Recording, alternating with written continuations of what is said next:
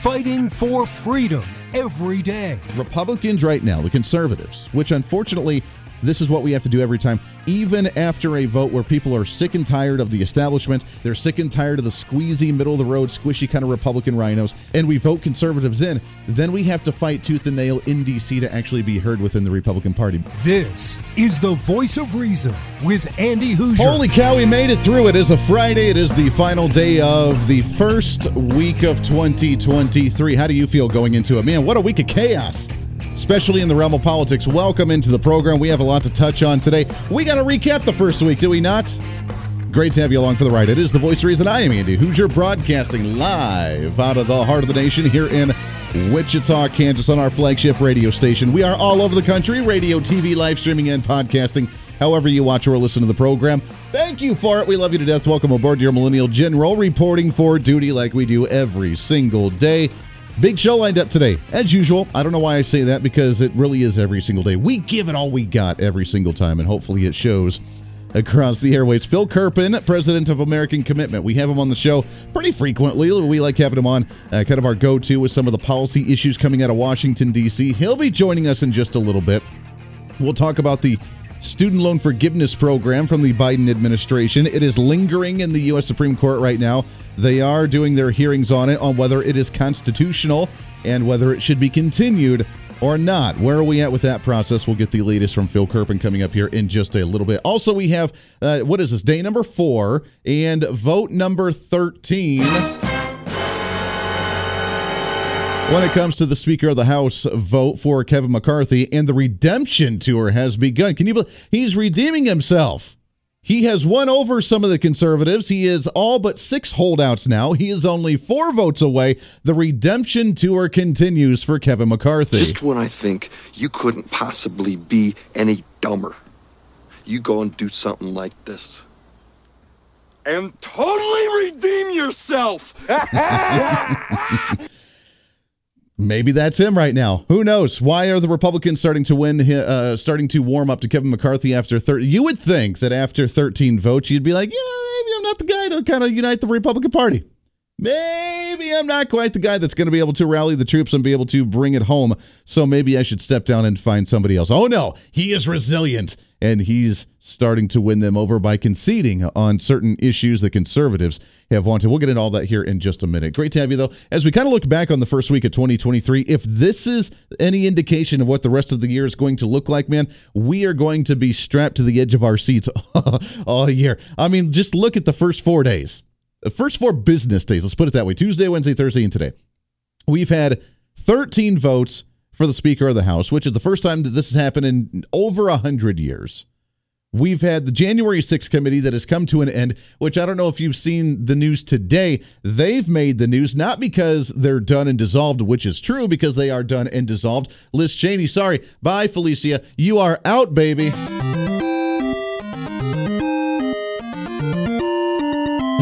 But it goes beyond that now, is because after the January 6th committee has adjourned, they've released their big report to the Attorney General's office, but now they've also released Social Security numbers to the public in their report to let everybody know who supported Trump, any Trump official that sided with Donald Trump in the evil, horrible stance of insurrection that never actually had anybody charged with insurrection in any way, shape, or form. But we released not only what went on, but also the officials that worked with Trump and all of their personal Social Security numbers in the name of transparency or something. I guess that's what they're calling it now, is transparency. We're going to let you know their personal information so you can cause identity fraud for them. You can make their life a living hell. You can go and find the place of where they live. You can go and bombard them. You can harass them. Now, if you do that to someone like Nancy Pelosi, even as someone on their side of the aisle, then you're the worst person on the face of the earth, and you probably got your news from Fox News, and you probably got stewed up in hate through Fox News and Donald Trump that made you want to go and assault Nancy Pelosi and her husband. But if you're a Democrat, then it's totally validated for you to go to harass a Republican or any former Trump official by, committing voter fraud and getting their personal information. This is where we're at in the world today. It's kind of like when the FBI raided Mar-a-Lago, if you remember, from a few months ago, and it was like, oh yeah, Donald Trump had all this classified information, which it wasn't classified because it was classified under the Trump administration, but it was classified information, and we're going to prove to you it's classified information by stringing it out across the floor, taking a snapshot of it, and posting it on social media to say, ha, look, told you it was classified. The IQ level of the individuals that we work with in the world today. So we have that's been leaked as of today. We've had the Mexican Civil War that no one seems to be talking about still. I'm watching the headlines there. The Associated Press ran a short story on it about 12 hours ago, which is wild because it's gone on for like 2 days. So the fact that they just caught on to it 12 hours ago was kind of mind-boggling to me for the news source that's supposed to be the cutting-edge news that doesn't have the bias, that's only going to report the facts, that's only going to report what's going on. The wire that comes down for all the news agencies across the nation, they picked it up 12 hours ago. This happened on Wednesday night when the Mexican government arrested El Chapo's son, and all hell broke loose in the country of Mexico as the Biden administration, coincidentally at the same time, was talking about cracking down on illegal immigration, allowing 30,000 refugees a month coming into the country from other nations, which he apparently doesn't understand the refugee process there, and then saying we're going to close down the border and I'm going to go visit it next week. Obviously, that's probably not going to happen with the violence going on with the cartels and the military from Mexico. So a fun first week, definitely, and I hope that we get to look forward to much, much more going on over the next few weeks as well. If this is any indication of how 2023 is going to look, man, we are going to be in for an exciting, entertaining, on the edge of your seat, you can't stop watching, nonstop, action-packed movie style year that is 2023. With that being said, let's get into the latest here real quick. What's trending today? We are not going to spend the entire program talking about this as we have the last 2 days, but obviously we need to give you an update as we are wrapped up with day number 4, almost wrapped up with day number 4, but vote number 13 is said and done for the U.S. Speaker's House race, as Kevin McCarthy still has not had the 218 needed to be able to win the race. However, he is at 214 now. He has bumped himself up after the last few days of losing votes here and there and slipping down. Now he's back up to 214. He is 3 votes away because Ken Buck was not there due to medical issues and having a doctor's appointment. So we were 1 short in the House, meaning that he needed 1 less in order to get the majority. So he only needed 3 votes today. I think tomorrow, if it goes into tomorrow, then it's going to be 4 votes again because Ken Buck was on the way back. They are reconvening at 10 p.m. tonight. Why 10 p.m. tonight? I'm assuming that's when Ken Buck is going to get back into town from Colorado to go and actually be able to vote and get the number that they need. At the same time, they're trying to negotiate with the last 3 or 4 Republicans. There were 6 total that voted against him. They need just 2 or 3 more to be able to swing back over and win them over. What's making them change their votes and change their tone here? Apparently, he's conceded on a lot of those issues that we've talked about with allowing a vote coming out of the House floor for term limits for Congress, which is interesting. I don't know why he's fighting that so much, as being Mr. Conservative. We're going to unite the Republican Party, but we don't support term limits. That's been one issue that he's been a hardliner on, not wanting to bring up, probably because it took him 16 years to become Speaker of the House, and he doesn't want to lose it in the next round by being forced to retire if that actually happens. Which, again, we have to be realistic. It's not going to. Right? I mean, you and I know that even if the House of Representatives was able to vote on it, more than likely it would be shut down. And even if it did go through the House of Representatives because of a Republican majority, it would definitely be shut down by the Senate. And even if it would go through the Senate, which it wouldn't because not enough Democrats would support it, then there's no way that someone who's been in office since 1976, like Joe Biden has, would sign a term limits bill on Congress. It wouldn't happen. But Republicans want to say we were able to put it on the House floor and vote on it to show our support to end the never-ending swamp that is Washington, D.C. I would say that if you're going to do it, go all the way and say not only would the elected officials be term limited out, but also the those that work within the agencies and the offices as well. That way, when you leave office, you can't just say, all right, I'm going to now nominate you, Chief of Staff, to go into the Environmental Protection Agency and be the head of that one as well, so you can continue my agenda even after I'm gone.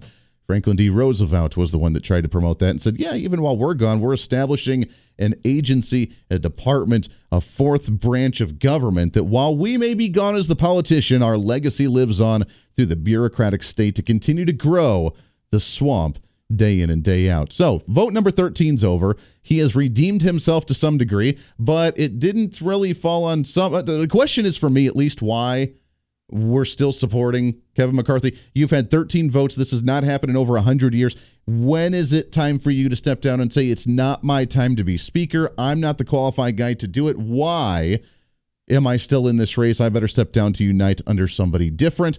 Why is Kevin McCarthy so important? I don't understand that. Well, look, I mean, at the end of the day, the thing that's so frustrating to me, Eric, is right now, as we speak, not even an iota of oversight to stop Joe Biden and to stop the Biden administration from the border, which apparently he's finally going to go visit. He's going down to Mexico. Fauci's still running around. We have zero accountability for the 13 Gold Star families that I have personally told we will get accountability for from the Afghanistan debacle, and on, much less putting a conservative agenda in place when it comes to inflation, crime, border, foreign policy. We've gone from the Abraham Accords under President Trump to now a total chaos. So, look, man, I mean, I understand wanting to reform this place. I get it, and I agree. I understand a lot of things needed to change from how Nancy Pelosi was running this place. But let me just tell you a couple of things that we've done over the last couple of months. We have a new initiative now and a new rule that if you propose a new government program, you got to cut one of equal size. We'll have an Okay, that's Congressman Mike Waltz. That was the question that was posed to him on Newsmax. That was him on Newsmax earlier today, was why is it so important to unite behind Kevin McCarthy? Why can't we unite behind somebody else? Why is there not a better candidate out there? And if he can't unite the party, then why do we have to unite behind Kevin McCarthy? I didn't hear an answer there other than, yeah, we need to reform things, but at least he's better than Nancy Pelosi. Is that what you got too? Is that what you got? Because I didn't get anything else other than that. He's not really the greatest candidate. He's just the guy that's up there. And, we need to reform things. So I totally get what they're trying to do. He's better than Nancy Pelosi, and we've done some things over the last few months to prepare ourselves for when we take over. So, I don't really have an answer, but he's better than what Nancy Pelosi was. If that's the best you can do, why the hell are we uniting behind Kevin McCarthy where it must be him, and we'll drag this out as long as we have to in order for him to be the candidate? I don't understand this. I'm not in Washington, D.C. We have some of the congressmen that once the vote is over next week, we're going to have my congressman here in Kansas, Congressman Ron Estes, on the program. We have Congressman Bob Latta from Ohio that'll be on the program, and they have voted for McCarthy throughout the entire process. We'll ask them. I'm going to ask him straight up, why is he the guy that we have to drag this out for instead of just get somebody new and try it differently? Try it a different way.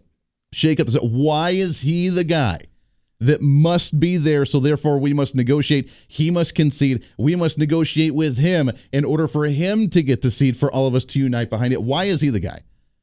After about 2 votes, sorry, dude, you don't have it. Who else is there? Who else can unite? Who's got the ideas to embrace the moderate Republicans and the conservatives together to find the happy medium and recognize Democrats and the socialist left-wing agenda in this country is the number one priority of evilness and of our enemy, and we must stop that, and we'll find a way to end all of that shenanigans by shaking up the system. Kevin McCarthy's not that guy, so why is he the one? Well, he's better than Pelosi. Okay, cool. Well, I guess that's good enough. Vote for him. He's 3 votes away right now. Can he do it by tonight? Voice of Reason with Andy Hoosier.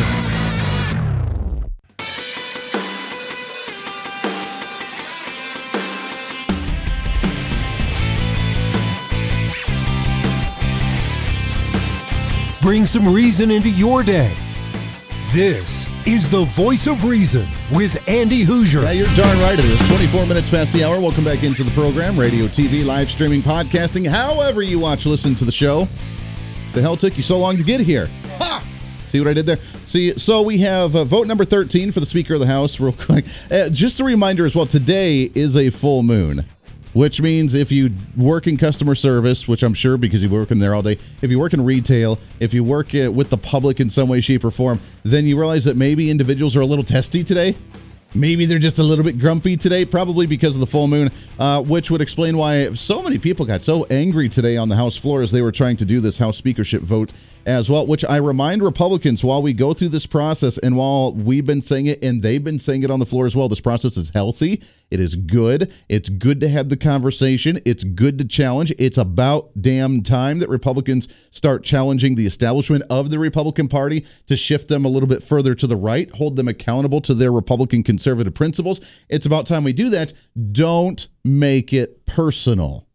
Chip Roy said that early on in one of the earlier votes on like the first or second day, saying it's not personal. We want to have the policy discussion to make sure the Republican values are going to be promoted in this House, because no more going with the flow here. That's what needs to happen.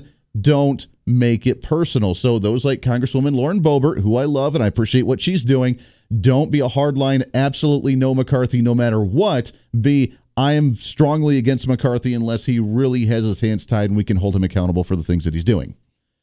Matt Gaetz is kind of on that line as well, because he made a speech earlier today that really had some people kind of fired up. He said that Mr. McCarthy has earned the position.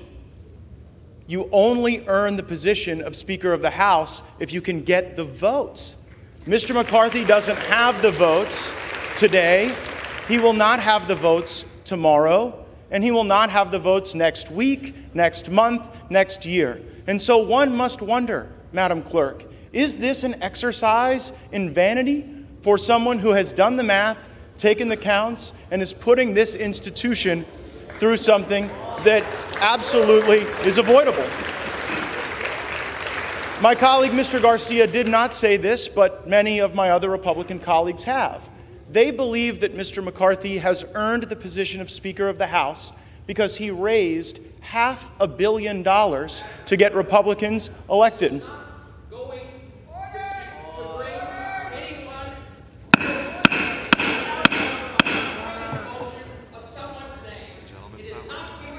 The gentleman is not recognized. That's from the Republican side, by the way. That's not the Democrats. That's from the Republican side. It not to engage in personalities against other members of the House. Several believe that one earns the position of Speaker by raising enormous sums of money, and there is no doubt that the individual that was nominated by Mr. Garcia is the LeBron James of special interest fundraising in this town. There is nobody better, but I would suggest that there are qualifications for Speaker that are far more important. There are attributes that are far more important. Jim Jordan has those, and I am submitting his name for not. Man, that was Matt Gaetz just going off on Kevin McCarthy. It sounds like it's almost getting a little bit personal for them. And again, I warn, don't go personal.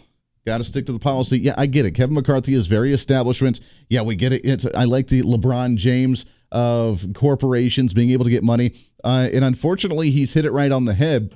The Republican Party, just like the Democrat Party, only cares about how much money they can raise. Kevin McCarthy is able to raise money just as Mitch McConnell is able to raise money. Now, Mitch McConnell is able to raise money. He's not able to apply it in the proper places to actually win the proper races that we need. Obviously, with the election that we just saw in the midterms in November, where we did not take the Senate when we probably could have if he would have applied his financial leverage a little bit better. But Kevin McCarthy is a good money grabber, and apparently that's why a lot of the Republicans just think that he should be Speaker of the House. That's the only qualification. We just heard from Matt Waltz just a little earlier from Florida. Hey, why should we rally behind him instead of somebody else? Well, he's better than Pelosi. Oh, all right. I guess that's the standard that we hold ourselves to. The Voice of Reason with Andy Hoosier.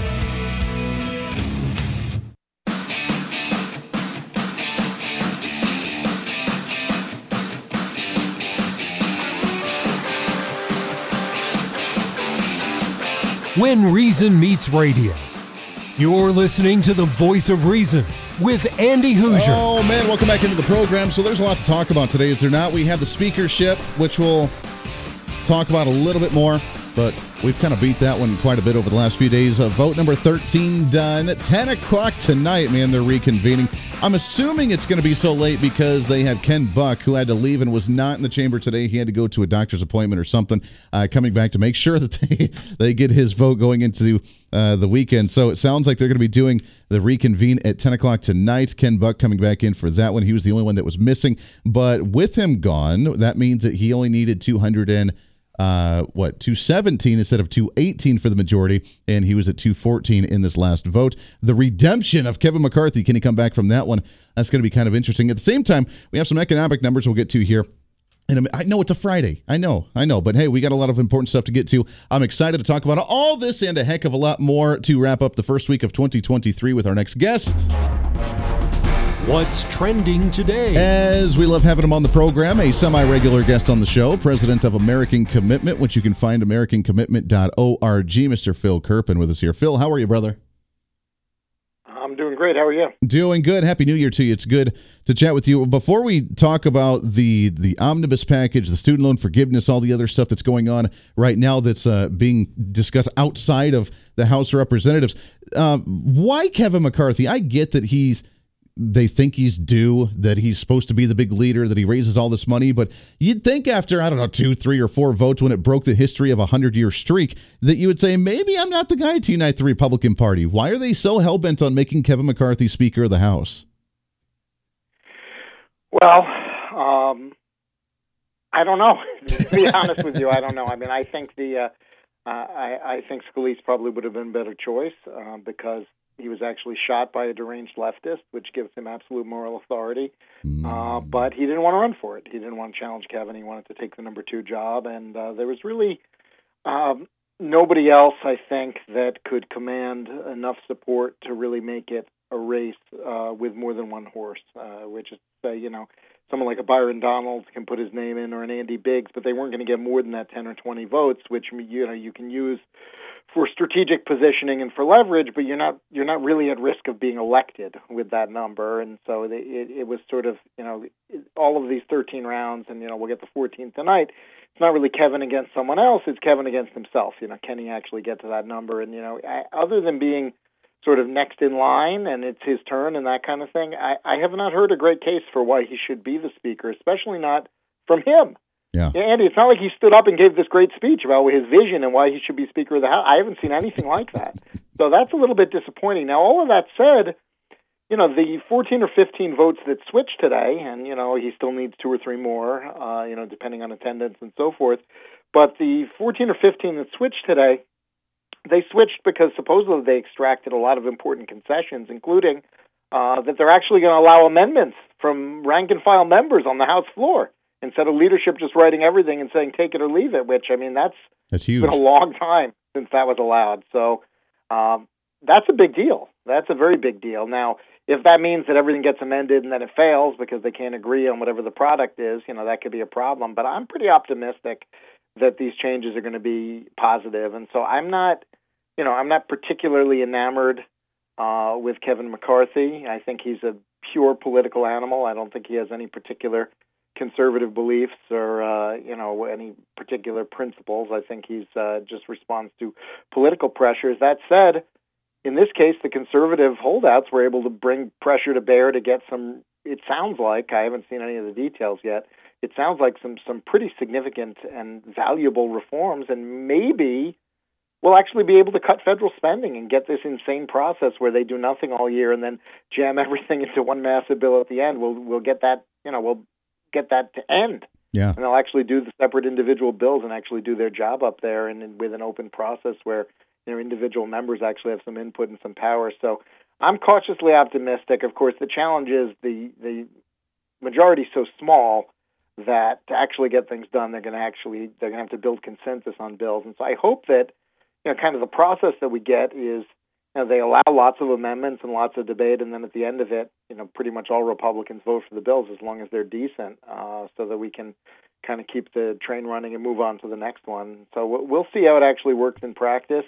But I think that this was a very helpful exercise as opposed to them just all voting for him. And having business as usual up there. Amen. That's what we've been trying to say on the program here is while the media is losing their minds that they're not doing anything, they're not passing any legislation, that they're on the taxpayer dollar. Can you imagine a whole week of the House not doing anything? Exactly. But this has been such a good lesson for the civics lesson for us to kick off the year, learning about this process that we haven't seen in a very long time. And like you said, being able to fundamentally change it. Conservatives now, if he does these concessions and agrees to what apparently is going on behind the scenes, the conservatives may be at the head of some of these committees, the Rules Committee, the Budget Committee, to keep some of these major left-wing bills below the line and not even reach the House floor, which would be hugely impactful for us. I think behind the scenes that we won't even recognize half the time. And then, like you said, with some of the other the amendments and being able to do changes, this could be extremely beneficial. And while those were worried about working with Democrats or the moderates going with Democrats to get a Democrat Speaker of the House and some of the concerns early on, I think this has been immensely impactful, and I think this is going to benefit us down the road for a long haul. Yeah, I agree with that. Now, of course, one of the implications of allowing amendments on the House floor is, there are going to be liberal, stupid amendments on a lot of things where the Democrats have all of their own Democrats and the 15 most liberal Republicans vote for some dumb union giveaway or some environmental thing or whatever it might be. And so some of those are going to be hard to stop. When you open up the process, it means opening it up for everyone. That said, that's more information that we can use and that voters can use, and that we can over time move everything in the right direction, even if there's some bad votes along the way. So I'm in favor of opening up the process, even if I don't like the outcome on every individual vote. Yeah, amen to that. I love it. Let's talk about prior to this, leading up to where we're at right now. You guys worked really hard and had a lot of impact trying to stop the $1.7 trillion omnibus spending package we went into the holidays with, giving themselves a nice big Christmas present for Congress. That was an absolute disaster. I've been saying it's probably one of the worst bills we've seen come out of Congress in a very long time. What all is in this thing, and what could we look forward to from this bill and economically going into 2023? Well, I'm not going to lie to you and say that I read the whole 4,200 pages of text and 2,600 pages of explanatory materials, because no one has that, frankly. Yeah. We're going to be finding out what's in this bill for the next 6 months to a year, and people are going to say, "Oh, and you got members of Congress say, oh, I voted for what? I didn't know that was in there." This is part of what's so insane about the way they did this, basically in the dead of night, with nobody as having an opportunity to really review it. But there were a lot of specifics in there that people have found that I found particularly offensive. There was some, there was $500+ million for foreign aid for population control measures to protect biodiversity, which kind of touches all the touchstones of insane leftism all in one provision, if you think about it. Yeah. And there were all kinds of crazy left-wing earmarks for LGBTQ plus AAA centers and all this kind of stuff, and just everything you could imagine was stuffed into this bill. Money for PBS and NPR, and I think there's going to be a new statue to honor journalists in Washington, D.C. that was in that bill. Wow. So they can honor their great heroes. There have been a bunch of people who put out pretty nauseating lists of all the stuff that was in that bill. But, to me, there are budget gimmicks in there. The real cost isn't $1.7 trillion. It's going to be more like $2 trillion. They were supposed to be scheduled automatic spending cuts under the pay-go sequester mechanism of about $130 billion. They postponed those until 2025, when you and I know they'll postpone them again or cancel them. There's just it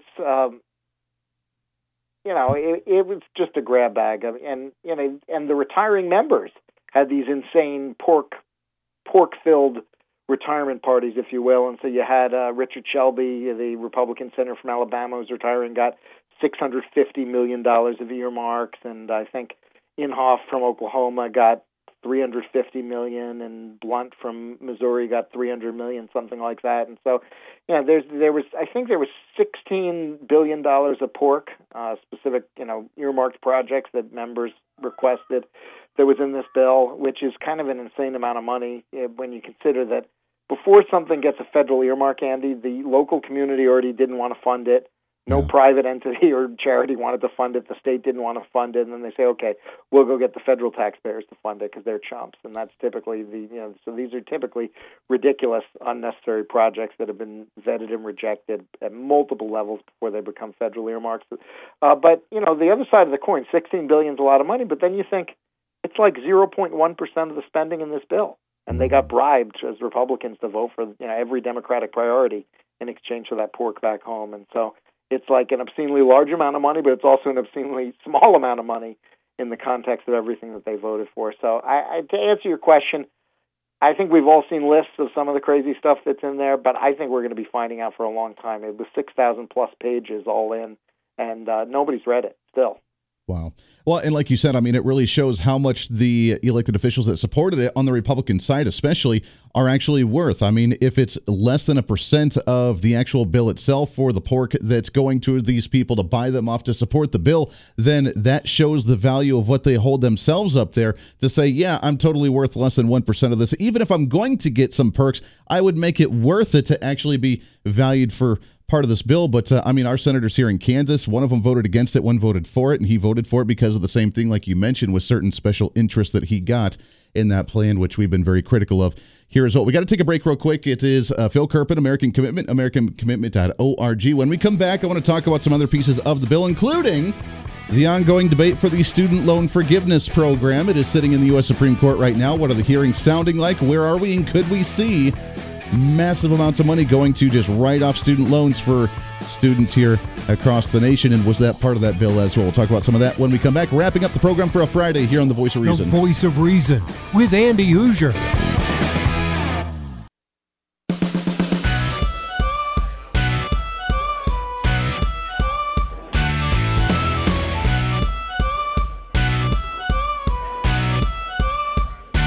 Fighting for freedom every day. The Voice of Reason with Andy Hoosier. Welcome back into the program. Last few minutes of the show here. We lost Phil Kerpen, American Commitment, over the break. We'll see if he calls back in here over the last couple minutes. If not, no worries. We appreciate his time. Check him out, AmericanCommitment.org. Awesome content, awesome information. They are a great think tank out of Washington, D.C., fighting for what's going on in Washington, D.C. They were trying to fight against that $1.7 trillion omnibus package, and obviously unsuccessful in doing so, but they were part of that process trying to keep that one from happening. We'll get Phil back on the program again here real soon. Always great to have him on with us. He's kind of a go-to regular because he's kind of in the know with what's going on in Washington, D.C. Regarding the student loan forgiveness, student loan forgiveness was included in that as well. The funding's already sitting there ready to go as the Biden administration swore that it was going to be easy to do.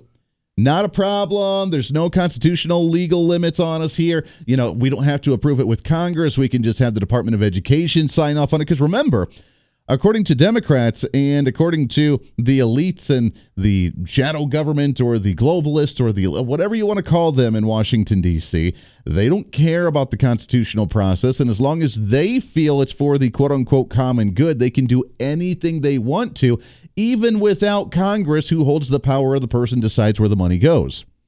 To them, they don't care.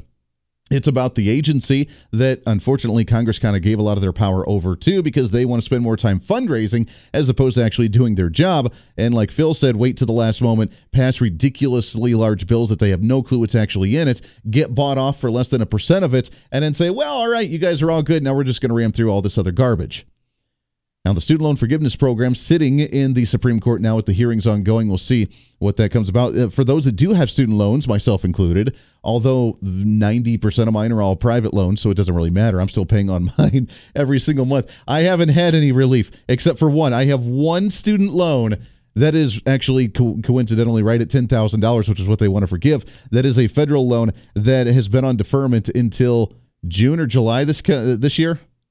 And it's been almost a year since I've paid on it, and I've been slowly paying some on it because, I don't want it to just sit there, and it's my personal fiscal financial responsibility to take care of that, regardless of whether it gets forgiven or not, that I continue to try and pay on that one. But that's the only one. All my other ones, all the private student loans, oh, sorry, you're stupid to work with the private sector. You need to get government ones because they'll just disappear like magic. These aren't the droids you're looking for. And then they just magically disappear. They're magically delicious, just like Joe Biden, apparently, with the economic numbers that we've seen coming out today. We don't have time to get into those. We'll do that next week. But the student loan forgiveness is not really boosting the economy is what they were hoping for, because while they've been on deferment for a year, how has that boosted the economy? I mean, this is really the good social experiment that we have right now. Is if the student loan forgiveness program would work, you would think the economy would be skyrocketing, because all the people that haven't had to pay on the student loan for the last year with it in deferment because of the COVID-19 pandemic, I guess it's really been a year and a half, almost 2 years where we haven't had to pay on those, that you would think the economy would be booming. And the economy's doing, I guess it's fledgling right now.